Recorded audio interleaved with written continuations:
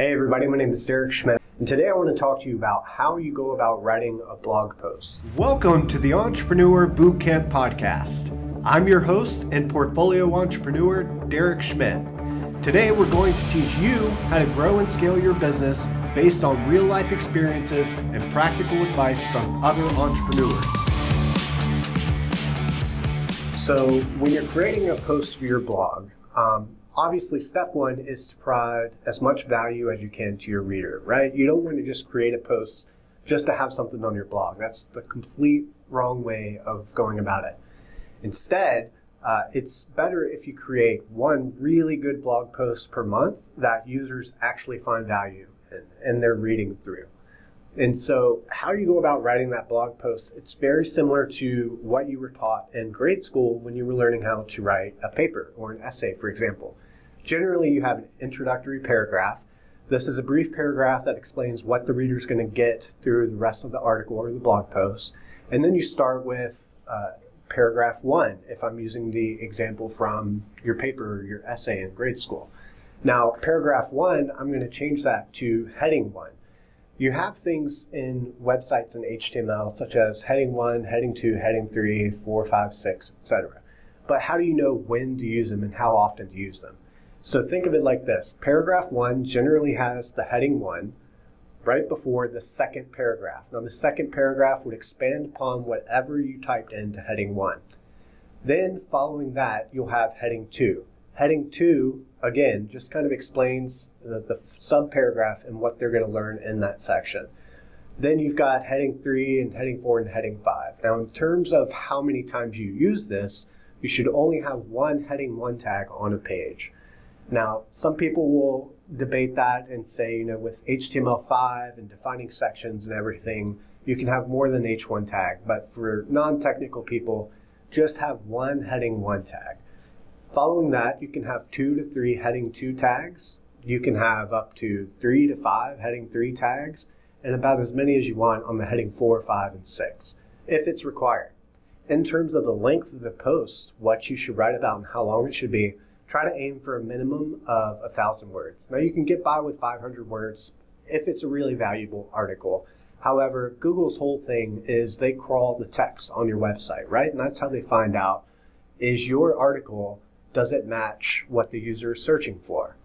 So try to aim for having at least 1,000 words on a blog post.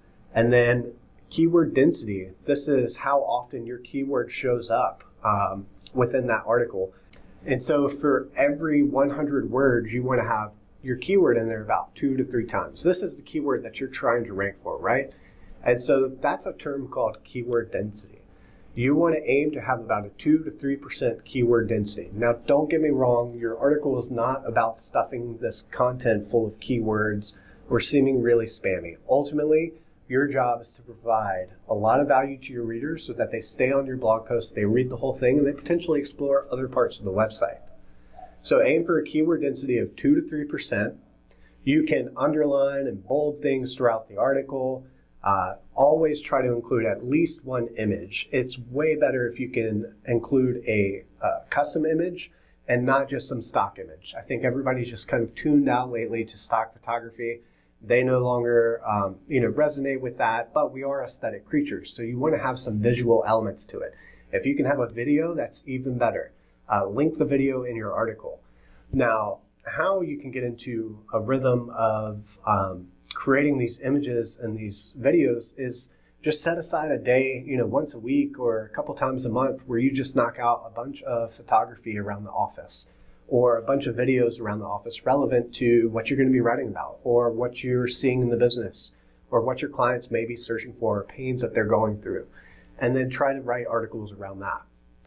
So the last thing I want to share with you, it's a really easy thing, but a lot of people forget it. When you're adding an image to your blog post or your website in general, you definitely want to include the alt tag. Now, when you upload an image, you should be prompted to include what's called alt text. This is a really easy place for you to include a keyword, but it's also a really easy place for you to make your website more accessible to people who may be visually impaired, right? So Google has no idea what images are about. you can generally include a description in the alt attribute, and that tells Google what this image is about, but it's also what is read off to users who have some sort of visual impairment. So don't forget to include your alt tags in your images. Create a structured article with 1 heading 1 tag, 2 to 3 heading 2 tags, 3 to 5 heading 3, and so on, and then supporting paragraphs for each section. Again, at the end of the day, it's mainly about providing value to the user. These things are just icing on the cake. Adds a few more bells and whistles, should help you with your ranking, but ultimately it should help you convert some more users from your web traffic. So this is Derek Schmidt checking out. If you have any questions, please drop them in the comments.